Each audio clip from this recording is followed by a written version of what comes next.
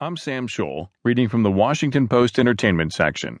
Don't be mad about the Game of Thrones delay. It's a good sign for TV. By Stephanie Mary. You're going to have to wait a little longer than usual for the next season of Game of Thrones. Since winter is no longer coming, it's officially here. The scenery has to reflect the cooler temps.